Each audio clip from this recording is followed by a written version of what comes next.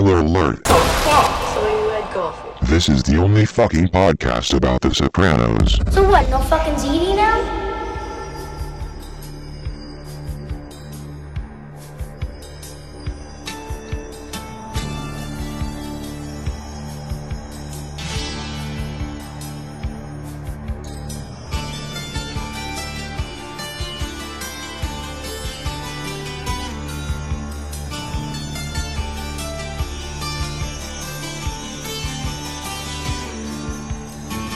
This week on No Fucking ZD, we're talking about Hugh's roofing days being over, Salsicha for You, and the beginning and the end of Tony B.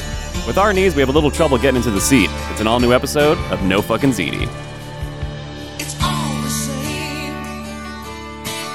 Only the names will change every day. It seems we're wasting away. Another place where the faces are so cold. I drive all night. All right. Welcome to No Fucking ZD. Episode 60. We heard that we were wanted. That's the theme of today's show. We're back. We got some really good responses last week when we decided to postpone. We did, yeah. Really, yeah. Keep sending us shit on Twitter. It's always fun. It's hilarious. But we're back this week. We got our stuff together. Finally. Responsible grown men. Evan is about to be 30 years old, everybody. Yeah, so, tomorrow. Here we go. Yeah. Everyone's probably scratching their heads. They're like, these guys aren't like 48? Like, Well, I am, yeah. I'm 1,000. I'm 1,000 years old. So yeah, we decided we're just rededicating ourselves right down the line now that we're both old, and here we go. No fucking ZD. But since I'm turning 30, there are a couple of non-negotiable ground rules that please. I'd like to cover first. Explain. Speak on that. We can't record the podcast past 7:30 p.m. I'm trying to, like, now that I'm an old guy, Yeah. I'm just trying to really, like, do everything I can to stay old. So I'm going to be getting up Yep. at 4:30 a.m. every day now. Yeah, you walked in with a candle in your hand and a nightcap on, and like just a long kind of nightgown, which I thought was really strange. like You I'm wanted from- more milk. Yeah, exactly. Because it's very late here. It's 4:42. Yeah. I ate dinner 3 hours ago. So I'm like very disoriented right now. Yes, But yeah, so I'm excited about Marco Polo though. me too. It is, as you said last or a couple weeks ago, it was it is one of the better episodes of the season. It is. It definitely is. And maybe even one of the better of the show. I don't know. It's good. It's up there. It's different because it deals with some things. It's one of the only really good episodes that is like kind of about. It's like a bit of a bottle episode. Yeah, but yeah. it's like one of the better episodes. Yeah, definitely. Would you say it's also a McMuffin? It is a McMuffin for sure. It's one of my favorite McMuffins. It's one of the most memorable McMuffins, even if it maybe not isn't the best McMuffin. I remember every McMuffin I ever ate.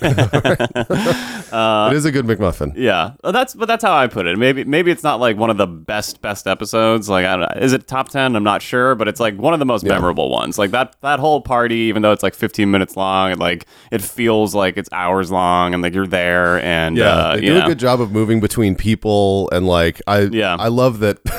I love that to get it going. First of all, Corrado ruins the surprise. Yes, that miserable fucking man. Miserable fucking man, because he's a dickhead, Right. And I can't tell if he knows he's ruining the surprise or if he's just like, I don't care about that. You know. Yeah. I don't know if he's doing it spitefully or if it's just like, yeah, and he truly doesn't get it.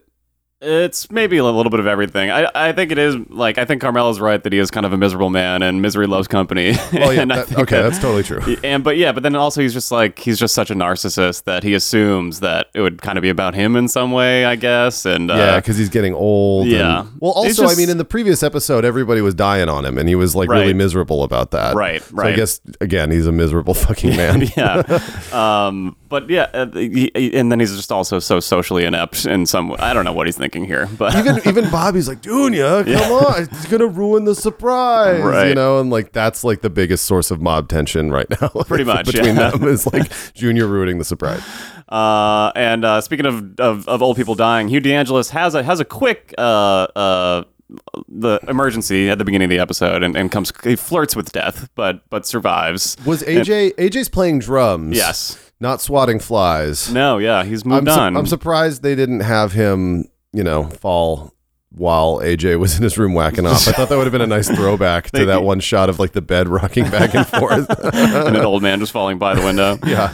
I mean, that'll stop you cold. Right. Well, or who knows? Who knows? We don't really know what AJ's into. We can't speak for our audience, that's for sure. That's right. Yeah. AJ is into. We're both very excited that Devin Pillsbury is back this week, though. I know. And this is the final episode with Devin Pillsbury. Well, I think that's maybe true. Might be true now. I think it actually is true because Bianca's next. Oh well, no, she might be at the party later in the season when they're like charging $5 for the cups and they beat that dude. Is that this season or is that next? That's this season. That's the end of season 5. She's totally there. Fuck. Yeah, all right. Okay. Well, I don't know if she's totally there, but I'm pretty sure she is. That's it. I'm hanging up my Spurs. This is a cowboy themed episode, by the way. like Just that, after okay. listening to that all that Jovi. Yeah. We just listened to that song while we were setting up. Yep. And Just then let we it listened play. to like half of it again. At the Cowboys from beginning New of the Jersey. show. Yeah. Hair metal cowboys. I don't know who like came up with that, but like leather and lace. I remember watching a behind the music about it though, and them kind of bragging about how like the record execs were like, "What are you guys doing? You're from Jersey. You're not cowboys." But they were like, "We're doing it anyway." And now we then have they're wanted fucking Bon Jovi. Yeah. And now he is best friends with Robert Kraft somehow, and is at Patriots games all the time. Well, that makes sense. Well, actually, that doesn't make sense because he's from Jersey. You think Yeah. he'd be a Jets fan? You think the Jovi house is a Jets house? I don't know. I think he owns some of the Buffalo Bills now, or like has some stake in the Buffalo Bills. If Why I'm would not you want any stake in that team? I don't know. Yeah. Well, Wings? hey, I don't know. Okay, whatever. I mean, look, we're probably gonna get some flack for that one. Sure, that's okay though. They're the Bills. Anyway, so yeah, I mean the biggest thing in the episode is the party. Yeah. It's it's Hugh's surprise party. Which is not a surprise. Right. Well, it And gets then ruined. they show up 3 hours early, like fucking assholes. But you know what? That's like that. They get all the details right of the long family party day. Yeah, you know, they exactly. really do. Like That's true. It's just, and it's mayhem for Carmela. We don't see Tony for a while. Right, At he the shows party. up at the end with the sausages around his neck. Yeah, but that is like any like Christmas Eve we've had at my house. It's like it's hours of my mom just freaking out, and then like my grandmother showing up way too early with like bags of presents, and like when like we told her not to bring presents and not to come early, and she does both, of course. You know, You can't tell these people what to do. no, but These old timers. yeah, they nail those little details, and so yeah, I mean, it's the drama there is whether or not Tony is going to show up or whether or not Carmela is going to allow that to happen.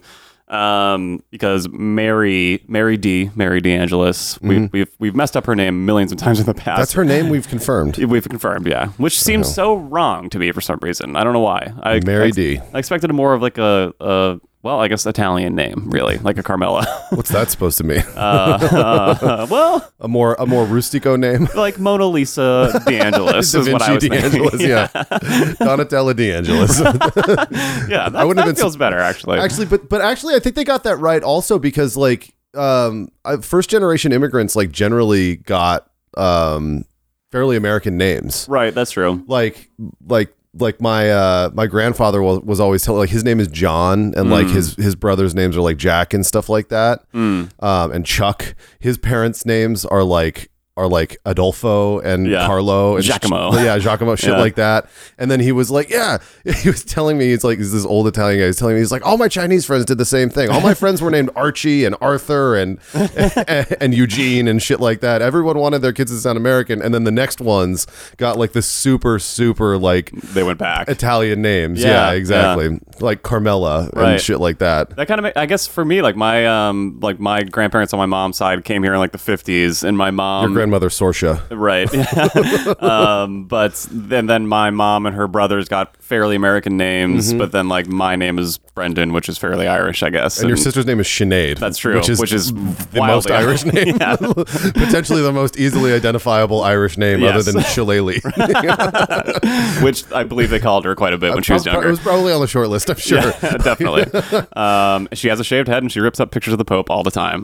That's my sister. I feel like that would be a good Halloween costume is to like rip up a picture of the Pope like in front of people and not dressed as anything and be like they're like what are you for Halloween? Just like shh, That's it. get it? Just that sound. Yeah. But also now that we're talking about it, I mean, I guess the Mary name sort of fits with her story here in the episode, that she's kind of embarrassed about this, like, you know, I mean, how do you even put it? I guess she's embarrassed of Tony kind of being like this, low class He's a Italian. Goomba. He's a Goomba, or, yeah. with like the typical name, and he's not, he's no Russ Frigoli, that's for sure. He's no Dr. Frigoli. Yeah. Well, so what do you mean? Like, why was I'm just the Virgin Mary embarrassed of her in-laws or something? No, I'm just thinking like it. I guess her name kind of even just like fits with that. I see. Mary and Hugh. Yeah, that she's not Donatella DeAngelis. She's Mary, and she seems to be sort of ashamed of her of that background, Of her in some heritage, ways. her Yeah. Italian heritage. Yeah. Yeah. Well, Russ Frigoli, first of all, Frigoli is strawberry, I want to say. Yeah, I think so. maybe. Wait, that means strawberry in Italian, or you're saying that he's just I'm he saying reminds he's you a- of a strawberry? he's a big strawberry. He has that aura, definitely. No, Sweet on the outside. I mean, I think that Frigoli is actually Italian. I see. I know that there's a strawberry liquor named Frigoli. That's true. That's true. So- Well, that's Fragoli, though. I think he's Fegoli because AJ calls him something else early on. And, Fago. and Mary has to correct him there. Oh yeah, Yeah. that's right. AJ always has one like solid comment at Yeah. the barbecue, and then they're just like, "Robert Eiler, you're done. Robert Eiler's wrapped." He said no Thank you. fucking ZD, and then he's just gone. Once again, going back to the show, appreciating AJ more and more each episode. I really have to say, he's great source of comedy, and always. yeah, just and and, they're- he'd make sense to me more now. Well, they're That's milking all. his awkward years really well. I mean, Yeah. just like you're talking about, like how they nailed the family gathering with like too many family members all at once. Yeah. Yep. Tony Uncle Al shows up in this, pretending that he's going to help out. Yeah. But he's like, anybody want a cocktail? And it's like 10 a.m. It's like a mean rusty nail. And then fucking Meadow shows up, who's like worse than ever, like just in general. Yep. And she's not being helpful. No, making another dessert on top of an already made Yeah. cake. Yeah. Now that I'm in a position where I'm like, I hire people sometimes, like in my line of work, I keep seeing people in real life, and I'm like, I would fire you. Yeah. I would totally fire Meadow. I'd be like, you should have touched base. You're fired. Touch Infraction. base on the dessert. Yeah, just be like, I'm taking care of dessert. But meanwhile, Carmela's losing her mind. Yeah. I love that Artie is helping out with the food. I feel like there's a nice camaraderie between Yep. him and Carmela, and like Artie is like sort of one of the wives in a way. Yes. Yeah, that's a great point. And I love actually. that. Yeah. Because he's like, he's a civilian, first of all, but he like benefits from the life Yeah. that everybody's living around him, Right. and stuff like that. But yeah, Meadow's not helpful. Tony B shows up, and then he like leaves really quickly. He's like, take care of the twins. See ya. Yeah. That shot of him just waving goodbye, the way it just happened so fast is great. That fucking car. Did he get Feech's car? Is that what that is? Oh, I didn't even think about that. Because it looks, first of all, it's old. It's really old. It looks like the fucking Batmobile. Yeah. It's like a giant, it's like a Cadillac coupe yeah. or something, or convertible. A coupe can't be a DeVille convertible. or yeah, something. Yeah. Convertible DeVille. That's a fucking Something. cool car. It's a boat. I know. Like, I know. can you Imagine parking that. Yeah, parallel parking. I was just gonna say, Not an LA car. Do we actually did he not a New York car either. No, that's for well, sure. actually, yeah, true. What am I saying? Not a New York car at all. I guess that's a good point. Did he get the car, or did he buy it with the like the $12,000 in cash that he found? We don't, because he's been usually been driven around, but now he's driving himself. It seems That's true. Which I guess is symbolic in a way, isn't it? Yeah, yes, it is. Who knows? Yeah, who knows? But he's got the whole thing down. He's back to Yeah. dressing this way. I mean, we saw that at the end Yes. of which one was it? Not in Camelot. Sentimental education. Sentimental Education. Yeah. He's like back Right. to dressing a certain way. He doesn't look like the working man, massage man. He'll be back to doing some other things by the end of this episode too. Yeah. Big, I guess we should. Big step for him. Yeah. I guess we should get there at some point. Not some point. Not yeah. yet. We'll get there, guys. We can. Everyone's just slow down. You All know, right. now that I'm old, Yeah. I'm really just trying to savor every moment. It you know? is. That's what it's all about. Yeah. That's what it's all about. So Tony eventually does show up, and there's the two main dramas of the party is him kind of being this this Goomba, if you will, as you Goomba, said. Wayo.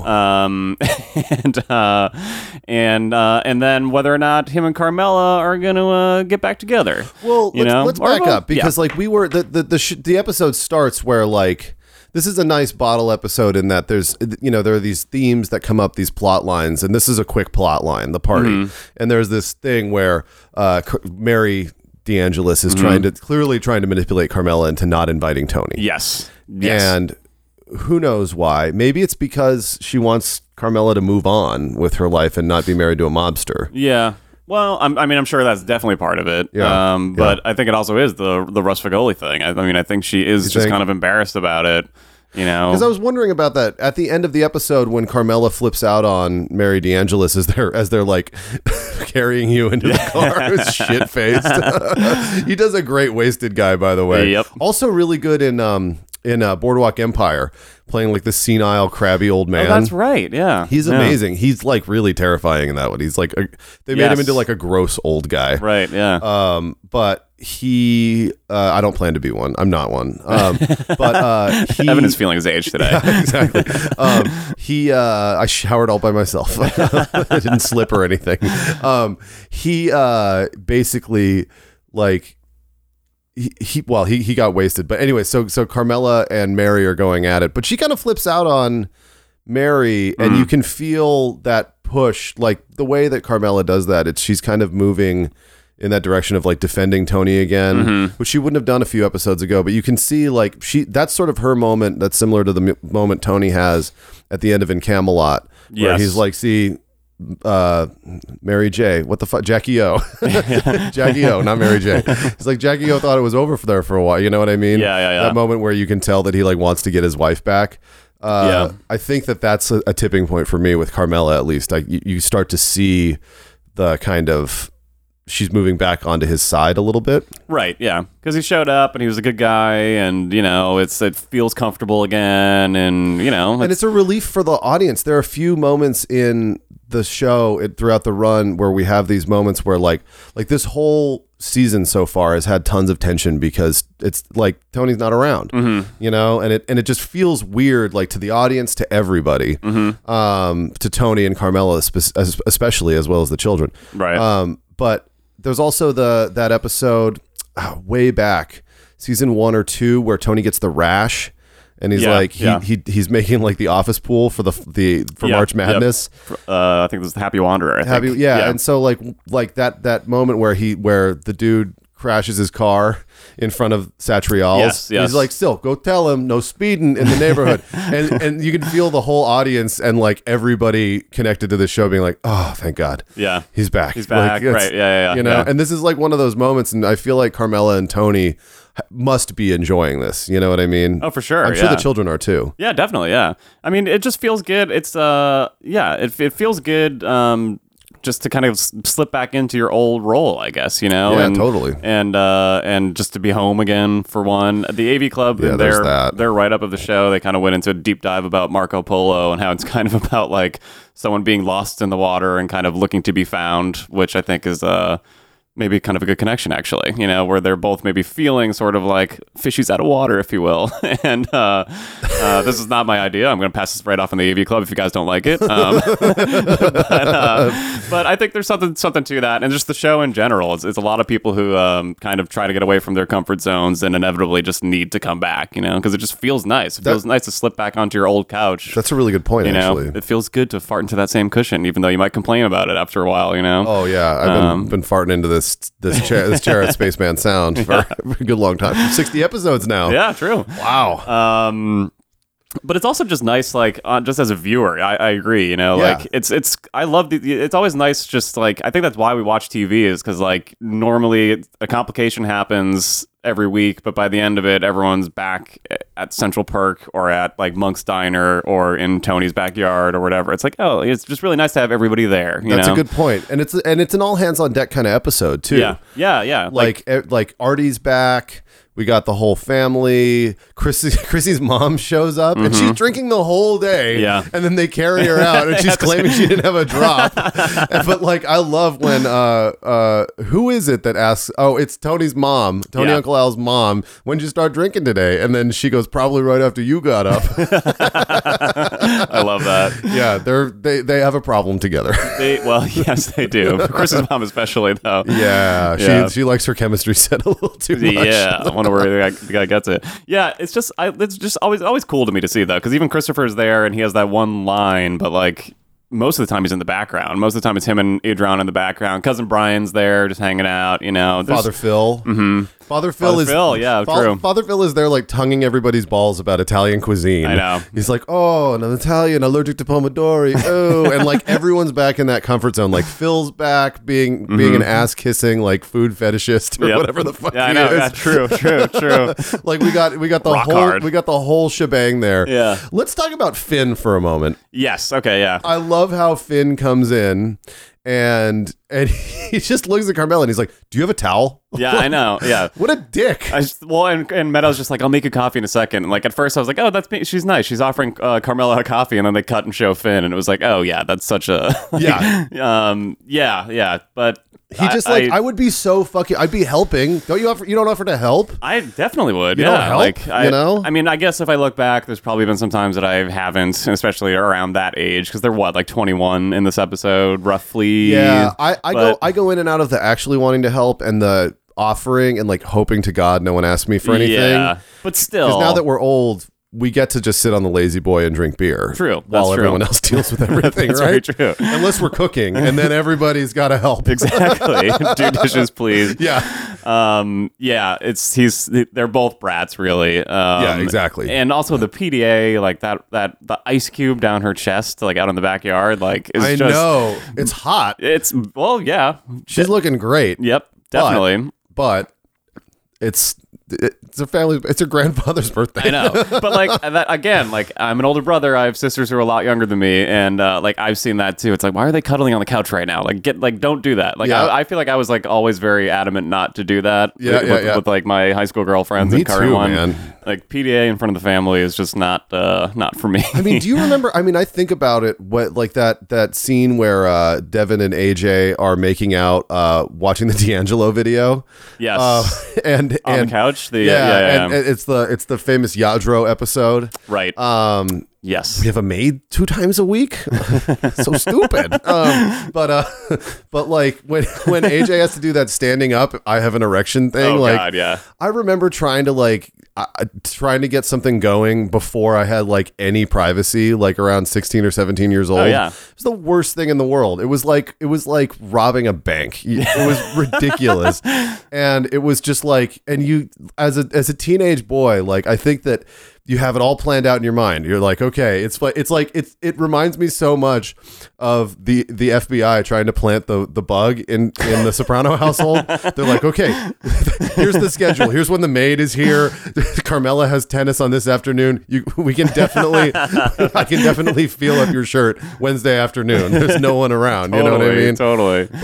But now Meadow and Phineas Fogg are at that point where I guess they don't give a shit. Like I never reached that, but I never reached that. Yeah, not at all. And my parents were certainly never like that. Like I feel like they're just. Well, that's good. That would have been traumatizing. I'm just talking about different ages. You know what I mean? So right, I'm I'm trying to separate them a little bit from like, oh, they're that age, but also I just think they're dicks, sort of. Oh, definitely, like definitely. They show up and just shake up the party immediately. Yeah, just jumping in the pool while they're still cleaning up the backyard is not not the nicest thing. Unhelpful. Yeah, it's too much. It's way too much. It's kind of amazing that actually AJ and Devin are the respectable ones at the party when you need to think about it. Yeah, totally. That's really true. And also, Meadow and Finn don't play Marco Polo, do they? I think they do. I think they're there for that. Maybe not, though. I think they are. I think when Carmela gets thrown in the pool, Meadow's there. It's like Meadow. Oh, right. It's everybody. It's the whole family and Artie. Artie. Which is so cute. I know. It is, actually. It's great having him there. And also, love the shot of him waking up the next day and that little montage of him just like piecing the night back together. Yeah, exactly. Because of course it's him. You know? Whoever tweeted us that picture, it just made me so happy. And it made me go, fuck, I'm excited to do this episode, you know? Someone also asked why Paulie and Syl weren't there. And I guess they weren't, looking back. They weren't weren't at the party. There were no mafiosos there, really. I guess it was just strictly family. It's strictly blood family. Yeah, it's Carmela's side, so I guess that makes sense. And yeah, so I mean, there wasn't even Bobby, you know. That's right. Yeah, I think Junior just would have been invited because they go back to the pyramids, you know, like, or whatever he says. So ultimately, though, the Marco Polo brings Carmela and Tony together, and by together I mean sexually. And poor thing was starved for it. Yeah, Tony is so delusional. He's very delusional. He and you know, I mean, kind of going off what you were saying earlier, like the moments, like there's that moment where Carmela defends Tony to her mom, and I think that's definitely one where Carmela's thinking, you're right, like she's definitely thinking about getting back together with him, or at least like feeling like she's back together with him a little bit. So you think maybe it's one of those conversations where like Mary's talking about one thing and Carmela's talking about another, and that's why they're kind of like not making sense with each other? The one at the beginning, or I'm talking about when she's yelling at her mom later. When, never mind. Yeah, go ahead. That's right. But that's one moment. But then also in like just very typical Sopranos way, when Hugh is giving the speech about how Mary's still like the prettiest woman at the dance or whatever he says there. You know, there's that look Tony and Carmela give to each other where they're you can tell that they're kind of thinking about themselves, you know, and they're thinking about shacking up, doing it. Yeah. But it's very Sopranos to me because it's just so sentimental. Really, all it takes is like this old guy to get up and talk about like all the years he spent together with this one woman, and then they look at each other and they're starting to feel it. Even and though she sucks too. Like his wife is such a pain in the ass. Yeah, I mean Hugh is no fucking, he's no Tom Brady, right? You know, but like, but she is just like the way that she fucking talks to him. I mean, yeah, I would scream. You know, yeah. It's really bad. Right, but in that moment, he's all about it, and she's so beautiful, and then Tony's looking at Carmela and feeling the same way, even though their relationship is also, I mean, even more toxic, you know? Oh, yeah, completely. But it's just funny. It just feels like such a David Chase moment where it really comes down to just this sentimentality, you know? It's listening to the Shy Lights in the car and feeling, you know, dude, and it's just getting nostalgic. Because that's all it really is. I mean, they have a lot of history together and the children and whatnot, but they're obviously not good for each other, you know? Well, or they're perfect for each other, Tony's maybe. not good for anyone. Well, yeah. I think that's the main thing. Point, I think Carmela, like, I think that this is where Carmela really, you know, this straightaway here where they get back together and then they start eating sushi together is where she really becomes like his super, like, she's more complicit than like ever before after she really played footsie she like pushed away from the dock for a moment and was like, I'm doing it, and then just swam right back, you know what I mean? Right. Yeah. And like she kind of gave it like a halfway shot, in a way, you know. I mean she tries because like we're saying all this stuff about how they seem to have plans to get back together, etc. But like, there's still going to be plenty of distortion between them before they get back together. Like the stuff about the attorneys and things like that. And Tony frankly winds up handling this situation like a weird single guy. Yep. Yeah. which is funny that like they have this amazing night and it's very sentimental, as you would say. Yeah. But like he can't follow through with it, and he like leaves before she gets up, and still leaves like the taste of shit in her mouth, basically a little bit. Yeah. And the more important thing is that it's actually more like when they were married than ever. Right. Because he like shows up with the sausage, they fuck, you know, and play Marco Polo or whatever. I mean, they had their family moment, but like they do it and then he leaves like before she wakes up, and you know, he's not a changed man. No, yeah. You know what exactly. I mean? Not at all. He's showing her exactly who he is still, you know, right, like almost right away. And yet, yeah, she still makes the choice to get back with him. Eventually, yeah. For money and for comfort and for, nostalgia probably. And can't bring your horse in here. All kinds of reasons, yeah. Let's, I guess, quickly wrap up the party with want to talk about the Russ Fagoli gun? I mean, I feel like I guess we've sort of made the point, but there's yeah, I think that I think that it's this whole kind of like not wanting to seem like riffraff Italian thing also definitely has to do with the mafioso stuff. I think that like there's no way Russ Fagoli working in the State Department doesn't know who Tony Soprano is. That's true. Yeah. And probably doesn't like him very much as a result. With good reason. Yeah, totally. I mean, and not even just as an Italian thing. You know what I mean? It's like if like fucking, you know, anyone like if Wolf Blitzer was at the party, he'd be like, like it doesn't like this guy is mad woke, Right. he's definitely woke. Yeah. He's a woke old Italian guy. Yep. And he's not like in the business. And I feel like as you get older, you're also not like less and less in the business of being friendly to people you don't like. Yeah. And so like he was not really engaging in conversation with Tony. And Tony's like sort of trying and being kind of wacky. And like maybe if Tony wasn't who he was, then Dr. Frigoli would be a little bit more into it. A little bit, but like knowing who he is, I think it kind of just like bounces off of him. You know what I mean? Yeah. But I feel like, I don't know. Do you think that the gun thing has more significance than just that it was an opportunity for someone to shit on Tony? Well, no, I guess not. But that was, I mean, it's a gun. Yeah, not There's a outside gun of in that. the logo of the show. I don't know if you picked that up. Ooh. There's actually, it's a different type of gun. It is, but still a gun. Yeah. Firearm. It's a Second Amendment show. But Here we go.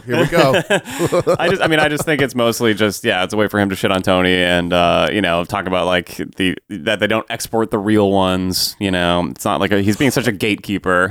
He's being a gatekeeper, but also the finest pieces they don't export. Like I don't know Well, who knows? Yeah. Maybe there's a little like authenticity thing happening there with like you think you're Italian, but fuck you. Oh, you know totally, what I mean? Totally. Like. And the show also just loves making fun of those types of people. It's like the people and the guy who had to be the big man sitting there, the NPR tote bag. Exactly. Totally. Yeah, absolutely. Absolutely. Yeah. The ladies that I see at the market who ask the gentleman behind the counter for hummus, You're right. even though it's clear they're from like Connecticut or something. It's like, just stop it. Just don't try. Yeah. I think it's a funny little joke. It's funny that of course he's allergic to tomatoes because it's maybe a little too on the nose as a joke, but like that this guy's he's too highbrow for just regular gravy, if you will. Tomato sauce. Actually, that's a really good point. Because tomatoes, like, they're part of cuisine, but like in Italy, but not like here. Right. Not like Italian American food. Oh yeah. You know what I mean? Yeah. Like like marinara is a thing, but they're not dunking everything in it. We've taken it a little too far here. Yeah, when it comes with the side of cheesy, or it comes on the side of cheesy bread from Domino's, that's when you know. Oh, dude. You know what I also loved as a detail? Finn's only reasonable line in this whole episode is when Hugh DeAngelis unwraps the package and Finn's like, Stratocaster? Imagine if Tony gave Hugh a Stratocaster. God. For those of you who don't know what a Stratocaster is, it's like an electric guitar, and it's totally like the surf rock electric guitar. Yeah. It's like the kind of guitar that Jimi Hendrix played and like the Beach Boys played and stuff. It's very iconic, but I was just the idea of Tony giving it's a Stratocaster. You play it. Finn thinks he's funny at least. Yeah. He tries. Yeah, totally. All right. Well, let's take a little break. Go to the little boys' room and come back and talk. We can talk a little more about the party if there's anything else there. But Tony B makes some big moves. Angie Bappizzero returns. I love her. And fixing the Shah of Iran's car. And a little Carmine. And there's some New York, Jersey stuff we should talk about when we get back. Love and Beyond Carmine. And there you go. Yeah. All right. We'll be right back.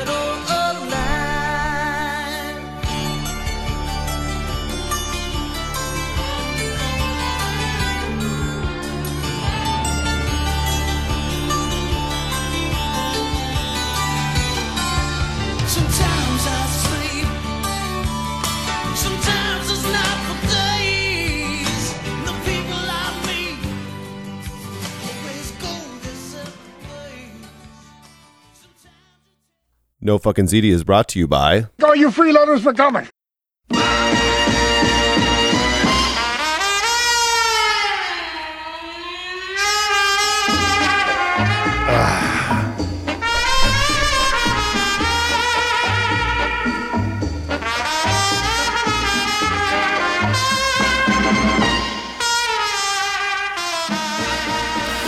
Oh, welcome back to Co-Fucking Fife. Are we too late on that? Who knows?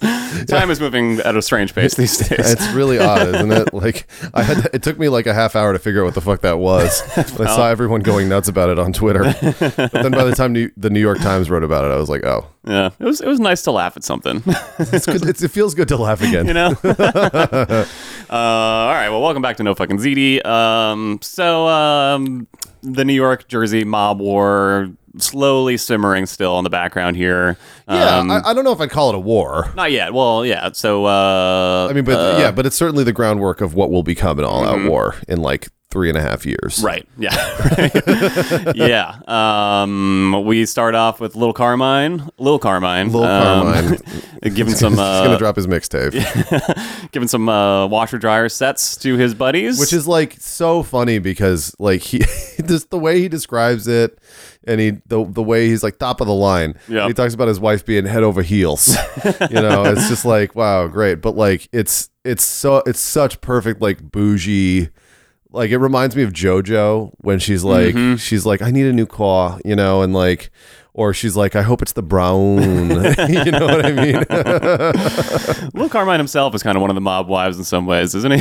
It's just funny that I love that he gives that as a gift. Yeah. Well, and they sort of consider him that way in a lot of, because he was like, there's a little nepotism there, and like, but like certainly like Polly and people like that sort of consider him like, not the genuine article. Yeah, a second class mobster, basically. Yeah, that's a good lesser point. mobster, if we will. A lesser, He's a lesser mobster. With a lesser mobster, this would not be the case. So his boat sinks. I guess we don't know for sure that it is related to Johnny Sack, but we can pretty much infer that he must have probably done it, right? Yes. Yes, we can. And this kind of prompts, even though Rusty says that it's not the boat, it's Rainey Caluso, right? But this kind of sets off. Well, Carmine's pissed and wants some blood. He wants some blood, and Lorraine Caluso.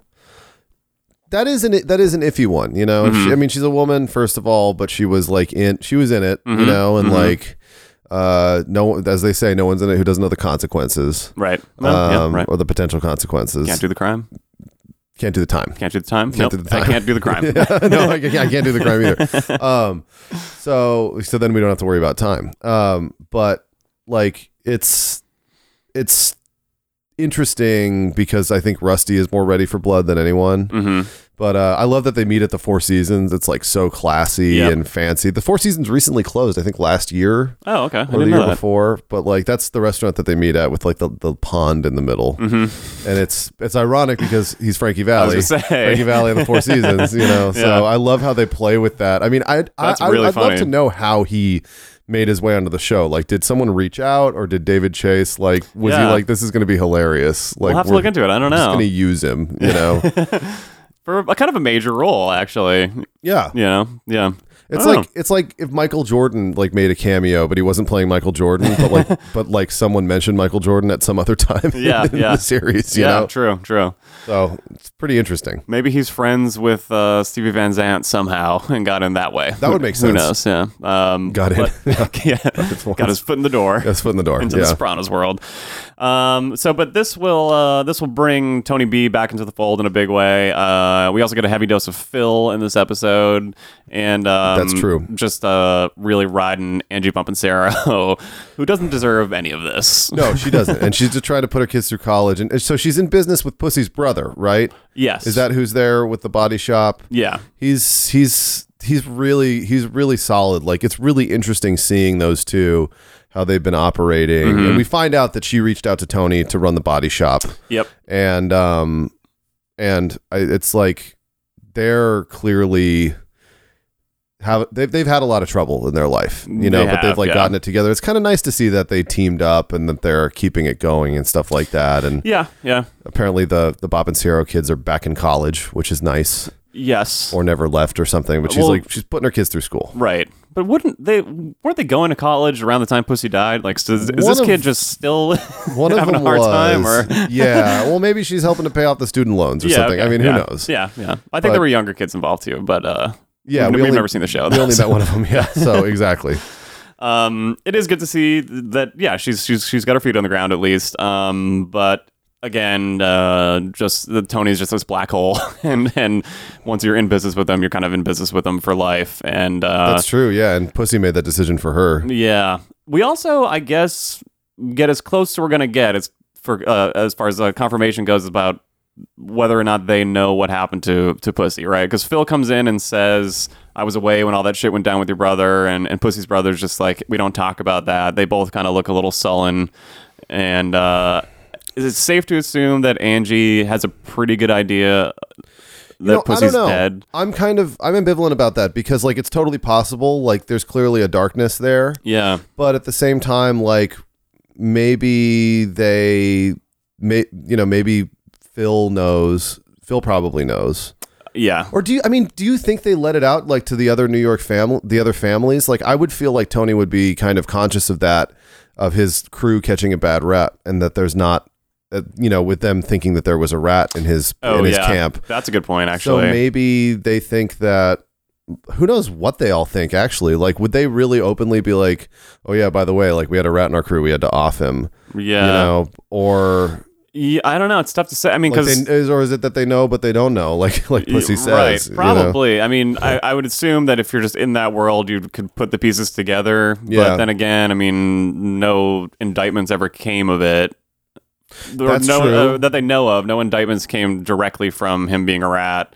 Right. And yeah, I don't know. It's different because it's not like when they killed Jimmy and actually like left him and did the classic leave his body with a rat stuff in his mouth as like a message murder, No, exactly. He just like they really disappeared Puss. Yeah. I feel like Phil, probably knows, but he doesn't really know, And it might be the same thing with the other guys, but yeah, like I feel like,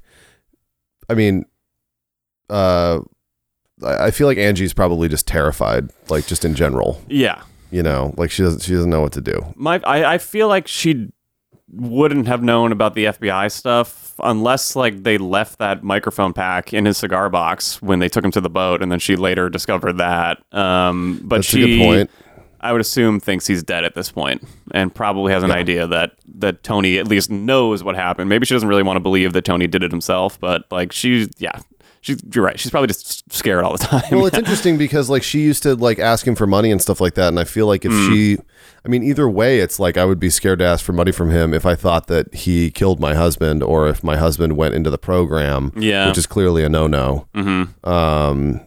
Yeah, true. I don't know. Yeah. I always also thought that they kind of agreed on the body shop thing in that season 3 episode where Carmela saw her in the grocery store, and then Tony goes and like smashes the car with the bat. Right. Because for some reason I assumed that was like an extension of that conversation. Like, listen, I can't give you money, but all right, fine. Like, you can take over the body shop. Right. Right. And Tony's is Tony making money off the body shop? Well, he mentions that it's one of Tony B's stops. Right. Okay. Yeah. So they're clearly getting payola from that. Yeah. But. I think that he has the power to like put the right people in. Yeah. And like we never met Pussy's brother. Who knows if that was the case? Yeah. Yeah. When Pussy was around. Yeah. But it's nice to see them together doing stuff and like doing their best to like make it work. Yeah. But it's one of the differences between Angie and Carmela, Right, like Carmela would be really incapable of doing something like that. I feel like she just won't let that shit go. I don't know. Yeah, I don't know what she'd I guess be back in some kind of real estate, but certainly not working with the spec house. But no, but Angie's a lot different in a lot of ways because she was saying earlier, she was saying, like I'm gonna get a divorce, which upset Carmela to no end. Yeah. So she's always been like the ballsier Jersey housewife in that way, and the more sort of just like better at defending herself. I feel like. And she'll eventually start putting some money on the street too, towards the end of season 6, which is good in a way, but ultimately kind of sad, I guess. Yeah, dark ending for her. But yeah. But that's totally true. The actress Toni Kalem has been working on the show on the production side the entire time. And I didn't know that. Yeah. She's, I guess, a supervising producer or something like that. Her name pops up at the end of every episode. What does a supervising producer do? Supervises the producers.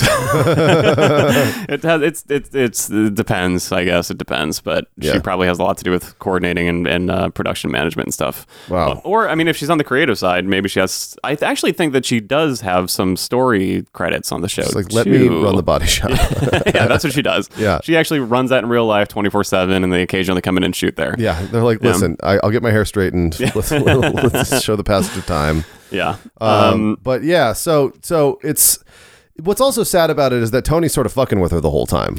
Yeah. Because he knows that this is a can of worms because Phil is a fucking pain in the ass. Yeah.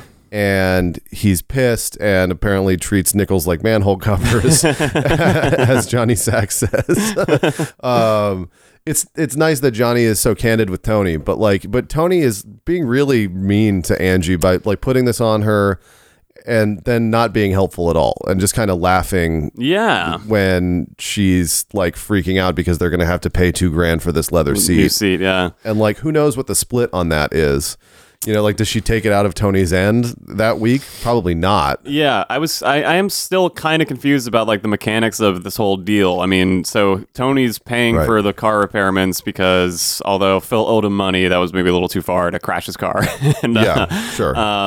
So Tony's paying for it, but then making... Yeah, I guess that's what it is. Like, he has a cut there from the shop, and like they're just kind of deducting that for the week. But then anything after that, he's just kind of like, fuck you. It seems like it. Yeah. I mean, it seems like it's becoming this middle ground where it's no longer stuff that Tony caused, but now it's like the workmanship isn't right, and like the paint, the factory paint isn't as brilliant.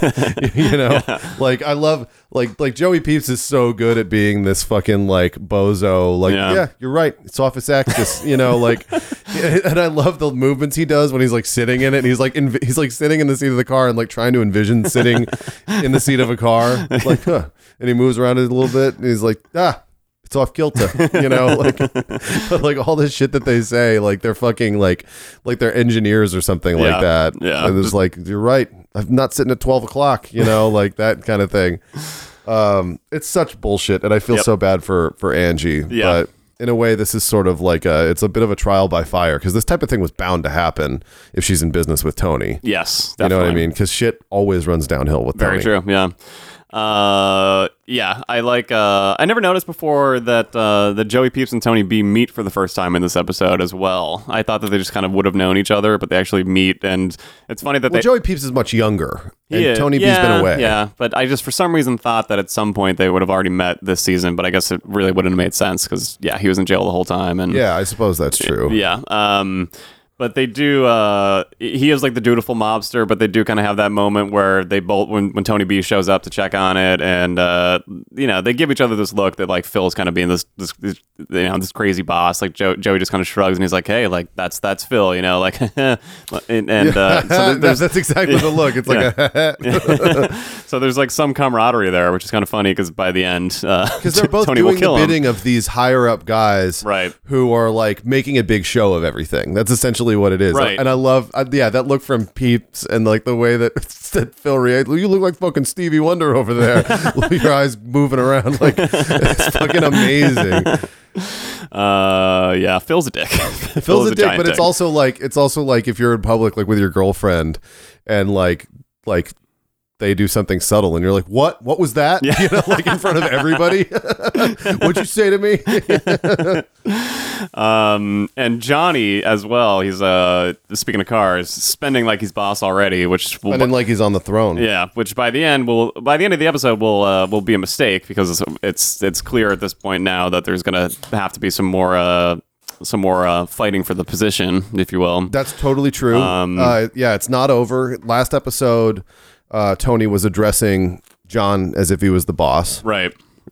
Perhaps that was sort of under the table. But I love the little look that Tony gives when he gets in the car and he's like, how's Ginny like it? And, oh my God. And Johnny's like, well, she has trouble with her knee. Her knees. And the little look that Tony has. It's so good. It's perfect. It's so good. And it's such bullshit because he fucking like came down on everybody about that joke so much. But like, now we finally find out he actually thinks it's funny. Yep. You know what I mean? And they missed no opportunity to shit on Ginny Sack. I know. It's so sad. Which again, we should point out, she did wear a fat suit for the show. Yeah. So it's fine for us to take part. Yeah, she was in on the joke as well. May she rest in peace. Yeah. Jesus. Johnny basically thinks he's boss. There will be a wrench in his plan by the end of the episode, and Joey Peeps getting killed, which was kind of a major mistake for Tony B to get involved here. Huge mistake. Yeah. This is the other sort of side of this party. Right. Is that he doesn't feel like he has been, and he says it at the Four Seasons with Frankie. Frankie Valli at the Four Seasons. He says it like he says, I could use a boost, Right. time served and everything. He doesn't feel like he's gotten the respect that he deserves. Right. But he wasn't even made when he went away. So No, I guess no, because they say, Tony mentions that he's like, I think it's like time for you to get straightened out, Oh, okay. and I think that's what he means. Oh, I assumed he must have been because, well, I guess not. I don't know. No, he's just family with Tony, and that's why he gets this kind of better treatment than like someone who wasn't made, I would assume. Right. Yeah. Which would be even worse for, I guess, getting involved in the little Jersey New York battle too, right? That's a good point. Yeah. Because if he's not a made guy, Well, Joey's probably not a made guy yet either. I guess we don't know. we don't know. I mean, but I feel like it could go either way with Peeps. Yeah. Well, he reminds me of Christopher season 1 and 2, and Yeah, kind He of talking wasn't out of ma- school Yeah. and like being a little bit eyes like Stevie Wonder. Yeah. We learn a little bit more about Tony B and Angelo Gareppi's relationship here too, that they were just very close in prison, which is set up for next week or the week after when he will get murdered. Right. So we're seeing a huge escalation of this thing. And it's not just about money this time. Like, Right. So I feel like the Lorraine thing was on one side where it was like she wasn't kicking up to the right person. Right. And it, in a way that's more reasonable because like Peeps Yeah. didn't owe anyone money. Right. Yeah. That this was just like we're going to get one of your guys. Yeah. And that's that. Yeah. Right? I mean, yeah, the whole thing, it's just very clear that crew doesn't know what they're doing really. Yeah. And Yeah. certainly shouldn't be the one. I mean, it should just go to Johnny Sack, and Yes. Totally. I mean, yeah. and there's a bit of a Dick Cheney situation happening there, with Rusty Milio kind of setting up a puppet regime. I think Right. Tony talks about this at some point. He talks about Rusty wanting to like kind of actually be the boss, but putting Carmine in the hot seat because he's Right. kind of a dope, and Right. we'll listen to what he says. Yeah, well, because they get rid of him next season, and I guess that's probably why, right? I Yeah. actually kind of forget the details of why Rusty finally gets killed, but I'm sure it starts here, basically. Yeah, I'm sure. I Yeah. mean, he's pushing for the little Carmine situation and Yeah. going against, the once and future king or Right. whatever. But Tony B initially doesn't want to get involved, which was the smart move. He should have just walked away at that point. His foot would be fine, and His Joey foot Peeps would would be be alive. fine. Yeah. And then it's his sons stealing the Olympic pins from AJ, which is a funny little detail there. Well, he's finally feeling what Tony has been self-conscious about this whole time, Right. which is that, he kind of has nothing, and Right. he's actually sacrificed way more than anyone. He has, yeah. He's lost so much, and it's like really rubbed in with like Meadow being around, and they Right. can't find his daughter, Right. and all this stuff. And then there's, but like many things in the show, it comes down to things, Yeah, I mean, we've seen him multiple times this season, just looking around at Tony's house in the backyard, and sitting there with his feet in the pool, and just he's clearly jealous. I mean, just like his kids, he's clearly jealous of all the things Tony has. anyone Yeah. would be, you Yeah, know, totally. And like Totally. Tony dodged a bullet by like fainting when he had a fight with his mom, you Yeah. know. Yeah, it's I mean, Tony, his instinct was right at the beginning of the season. He started to, I guess he hasn't had a full-on panic attack this season yet, but there's one episode where he's in the kitchen and just the word cousin comes up in conversation, and he has to like sit down on the stool. I think it's like episode 2 or 3 of the season. I forget now. Yeah. So kind of like the beginning of season 2 where he's staring at Big Puss outside of the grill and just kind of has that moment where he just zooms in on his face and he knows something's wrong. And Exactly. same thing here, but he kind of ignored it, and because of sentimentality, I guess, and nostalgia, felt like he owed something to Tony B. Well, he's also trying to kind of make himself feel better about Yeah. like not being such a big bad mafioso in this way. Like, he like we really get the gory details of it coming up pretty soon. But I think it's really pushed to its limit when Tony B is on the run. Because this shit spins out of control like really, really quickly. Like Tony It B does. went from being like a smooth operator, like straight and narrow guy, and he's just like slipping so fast Yeah. to like this point where he's not even functional in the mafia, Yeah. Yeah. And it's fucking crazy. Yeah. It's really sad too. It is. It definitely is. Yeah. The Olympic pins are so funny to me because like I went to the Olympics a couple years ago, and like that really becomes such a strange like commodity when you're over Oh, there. really? I And didn't it's know something that. everyone really gets into. And of course, AJ, like you get over there and like everyone gets a pin initially, I think just like based on what country you're from. Oh, all and the then, athletes. No, like just the people, everyone there. There's pins. Like you by the end of the Olympics, you walk around like people are wearing T-shirts covered in pins, or like their backpacks are just covered in pins. But what are they like commemorating? They just like say the name of the country, and we'll have like a little flag design or something on it, and then it'll just say like the year and the Olympics that you're at. And people just trade them. Like you're like, oh, you have a Finland one? Give me that. I'll give you this. And like, you know, like people, it's crazy. And they want to have the pins from like all. They got to catch them all. They got to catch them all. Yeah. And so of course AJ has a book full of them. You know, and that like, he doesn't give a shit. He doesn't about. give a shit about. Yeah. But it's so funny just watching people devolve when you're there. Because like when I first got there, I was like, pins. That's so stupid. But by the end of it, I was like, fuck, man, I need all these pins. Like, but like it's just funny. I don't know, dude. It's what a strange thing. Like when did he get that? Was it a Christmas gift, or like did they take AJ to the Olympics? I think they said they did, right? I think that he says, well, I guess the kids just say from when AJ went. I'm assuming he got to go to the Olympics. Oh yeah, I love how Jason or Justin or whoever is like looks like pins from the 1996 games in Atlanta. Just to me, I guess. I don't know. Yeah, exactly. But Tony's also becoming like tougher, and it's sad because he's becoming a better parent, because he's like Justin, stay out of this, and like he's being like very, and he kind of flips out a little bit too hard.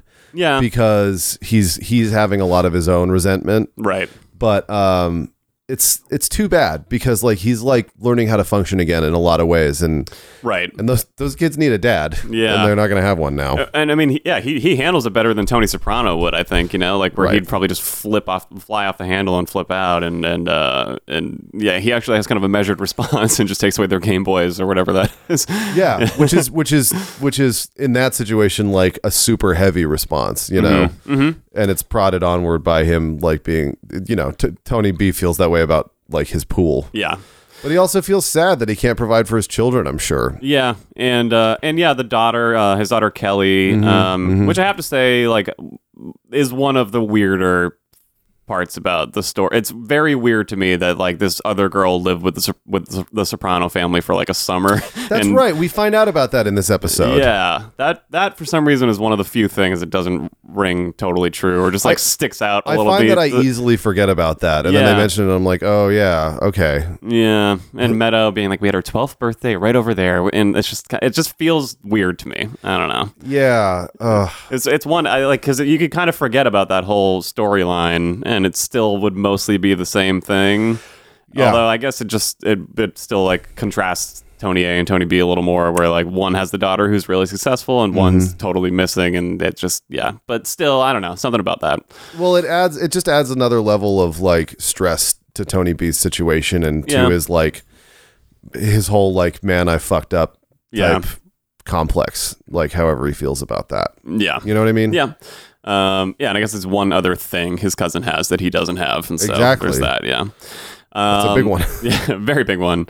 The Joey Peeps murder is a really well shot scene, I have to say. Love that whole, just how quickly it happens, and the POV shot with Tony B walking over and just catching him right in the reflection of the window is just excellent, I think. It's kind of an awkward cut though, don't you think? Because like it goes from like the POV shot and them like laughing it up a little bit, to like the cut of him with the gun already like pointed at them like in the window. Yeah, it is. But like at the same time, like, you know, sometimes scenes aren't always about just like getting you from A to B information wise. It's like sort of supposed to feel like you're there. And I would imagine if suddenly you're getting shot at, it just feels like, well, what the fuck? Where did that come from? You know? Yeah. But it's one of those things where I feel like he must have been kind of a quick draw McGraw if it went from but that's a good point. Like maybe it's more of that, like you don't see it coming type stuff. You know, maybe we're getting a little bit of that already. You know, like well, and violence is just sudden and scary and out of nowhere usually, you know. Yeah, totally. So maybe there's just that too. And then the car runs over his foot. Right. Yeah. Which, like, I guess I watch and I'm like, oh, that wouldn't hurt that much. But then you think about it, and it's like 2 tons of steel rolling over your toes. That terrifies me so much. Yeah. Like the idea of that, like it really worries me. Yeah. Like, and that will be the detail that kind of gets him caught next week, or they see some guy limping away. I feel like Tony knows, like right when he hears about it. Yeah, or maybe he doesn't. I don't know. I think he definitely does. He can just feel something's wrong. You know, there's a rift somewhere when he's dealing with Tony Yeah. in certain situations. Definitely when shit goes crazy with the Leotardo brothers. Right. That is like Tony's acting like fucking really strange. You can tell something's wrong. Yeah. This one is like more out of nowhere, but it's just interesting how all of this family stuff can really drive stuff that's like that felt so on the fringe, you know, like because the conversation that they had at the Four Seasons felt a little bit more like business as usual, like, oh, this is something that came up, but like it's not a thing now, and then all of a sudden it's just like boom, and you're like, yeah, this is a whole can of Phil. Totally. And then they put the word peeps on his gravestone, which is one of the best jokes ever. Family name is Pepperelli. Absolutely love that. I love that. So yeah, I mean things are heating up on the mob front for sure. We'll get more of that. Starting next week, really, or over the next couple episodes. Yeah, right. And yeah, you're right. I mean, Tony's instincts. Like they're close, but like he knows. I think he knows that it was Tony B, but he's like in the right neighborhood, but maybe not at the right house with all this stuff quite yet, you know. And they kind of play with that even in the test stream episode where he wakes up and Chris comes by and is like, "Oh, Tony B killed Billy Leotardo," and he's like, "No, he killed Phil." You know, like he knew something was wrong and that something was going to happen, but not sure what exactly. Yeah, totally. Yeah. Oh, I can't wait for the test stream. I love that episode. It's going to be like a 10-minute podcast. So I think that about wraps everything up. We got no Melfi this week, I don't think, or maybe she was. Who knows? No, we didn't watch. Not really. I don't know. No, who cares? Who gives a shit? It's all about that pool. Devin Pillsbury. Yeah, next week. Oh, and next week we're going to get a lot of Finn coming up, right? I believe next week is the like hour-long fight between Meadow and Finn, which is going to be lots of fun. Where she makes chili on a hot August night or something. Yes. All right, so that wraps up the episode. We got some questions this week. This one comes from... Hold on. This one comes from It's Lil Beezy. Okay. Some good modern B stories. He's asking, like, for example, Chrissy deep into a Russian rant at the Bing, or Paulie walks in wearing a MAGA hat in a white tracksuit. What's a MAGA hat? The Make America Great Again. Oh, so just or Junior and Bobby getting trapped in a Tesla. So those are a couple of his good examples of modern B stories. That's pretty funny. Yeah. What do you think? What are some 2017 stories that they might tackle if they were to come back on air? Someone forgot their iPhone code, or maybe they have to get into someone's iPhone, so they have to exhume a body to get his fingerprint. I was just thinking that. that would be pretty fun, right? Or take him to the back of Century Alls and cut his finger off or something, so that they can keep opening his phone. Ooh, someone do that. Well, that's pretty good. We'll do it, actually. No one steal that. What about them trying to divert Apple Pay on like a grand scale? Yeah. They're like, that Samsung Pay is rock solid, but Apple Pay, you can get something going there. I was going to say that, or like a Bitcoin type thing. Like Bitcoin apparently would cost a lot of, or is worth a lot more money this week. It went up by like tenfold. So I'm sure they'd be trying to get in on that. Jesus. I don't know. Definitely some Twitter bot scandals or something. Twitter bot things. Yeah. Some Snapchat filters, maybe. Maybe. What about AJ like getting into some fringe like online shit and then getting hit up by the FBI because he gets put on like a terror watch list because he was accidentally talking to an ISIS dude or something because he's a fucking idiot. That feels very plausible, actually. Yeah, that would be good, right? I like that. He goes from like wanting to be in the military to sort of being like, these guys have a point here. Send us more, though. If there's more examples you guys can think of, I like that topic a lot. That's pretty good. Yeah. This one is from @MaveMUFC. What's with the hate towards Joe Ganascoli, the guy who played Vito? Some of the cast like him and some don't. Some of the cast don't like him partially because they say that he's a little opportunistic in terms of like the photo ops, shall we say? Right, yeah. Like he showed up out of nowhere when like a bus James Gandolfini died and was like taking all these interviews about like what great friends they were and stuff, and like everyone who knew him personally was like, we haven't seen him in like like since the show ended or something like really, that. Yeah. So that's what I know of with the cast. Yeah. I think that he had a little bit of the bright lights in his eyes more than the other. He didn't play it as cool as the other guys. Yeah. Okay. But I think that, I mean, you probably know more about this. Like, a lot of people kind of panned his performance in like the latter parts of season 6. Yeah. Because I mean, and to be fair, that's a tall order, that role. It is, going yeah. from where he is, from getting shot in the foot in the bakery, all the way up to taking it out the Right. butt on a motorcycle. You know what I mean? Like, that's a whole lot to bite off. Yeah. And I think that people, I've read a lot of reviews where people are just like, he can't carry this role. Yeah. And it makes it less believable. And I feel like they were disappointed because it's like late in the series and it's so distilled at that point. I remember thinking he wasn't really up for the role, but I don't know. I somehow recently stumbled across that scene where he gets caught at the gay club, and it's just like kind of a little cartoonish, I guess. You know, like I don't think he ever really felt comfortable playing a gay guy. Like, I don't think he believed it, and so it's like hard for us to believe it, sort of. Yeah. But then again, I don't know. I mean, it's also easy just to pile on, and like when it was happening, I think, you know, people once that like idea kind of got out there that he wasn't that good, like everyone sort of just agreed. And so I'm curious to rewatch it now and see how he does. You know? Yeah, me too. I mean, it's hard. It's definitely difficult being around all of these actors who have played the same character for all of these years. Yeah. And now suddenly it's like there's this thing, because like this was kind of a mid-air decision. I mean, they didn't write Vito in initially as a gay guy. Yeah, from what I guess he pitched the idea to the writers, and it was something that they thought about for a while. And, no shit. Wow. Yeah, I think that he pitched it like early season 4, and at first they weren't into it, and then thought about it and let it kind of, you know, germinate and decided to go with it. Well, I think it's a really interesting thing, the way that like whole thing unfolded, because it's just like, it serves a purpose for sure in that part of the season. In ways it feels tacked on, but I think that we'll talk about that more when we get there for sure, because I'm definitely curious to see how it feels at this point. Yeah, absolutely.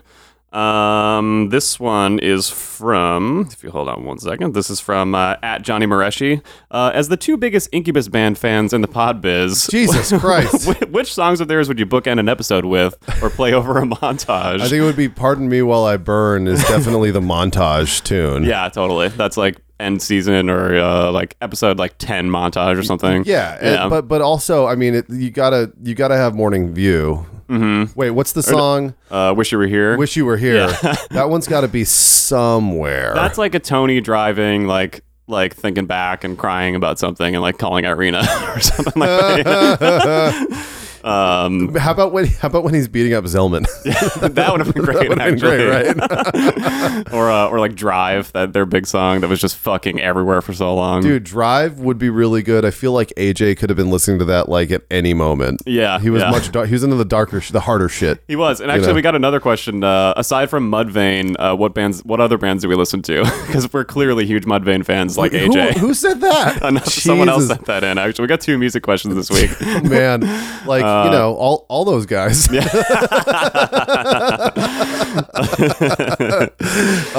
You know, dude, actually I found this montage online, or like a supercut on YouTube of like the 10 heaviest SNL performances. Oh wow. And like it was weird what this person like chose as 30 heavy or something.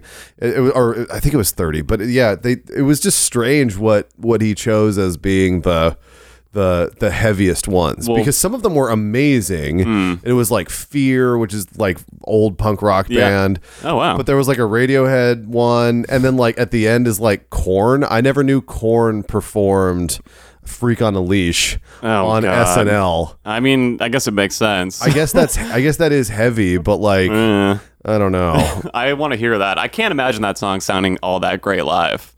But they sound exactly like they sound. Oh really? Okay. Well, so I guess it depends on if you like it in the first place. Right. So I suppose that might be a bit of an issue for some people. Right. Limp Bizkit must have been on SNL a couple times. Oh, I don't know. You know, but like every Audioslave performance was on this list. Like this dude is really into Audioslave. R.I.P. Chris Cornell. R.I.P. R.I.P. That's man. that's genuinely sad. Yeah. Last question. This is from at Philly Matt Moyer. Evan, do you ever consider just doing the podcast yourself since Brendan is annoying and obviously doesn't understand the show? Who said that? Has this person ever written in before? Maybe. Is I don't this know. a personal friend of yours? Nope. Wow.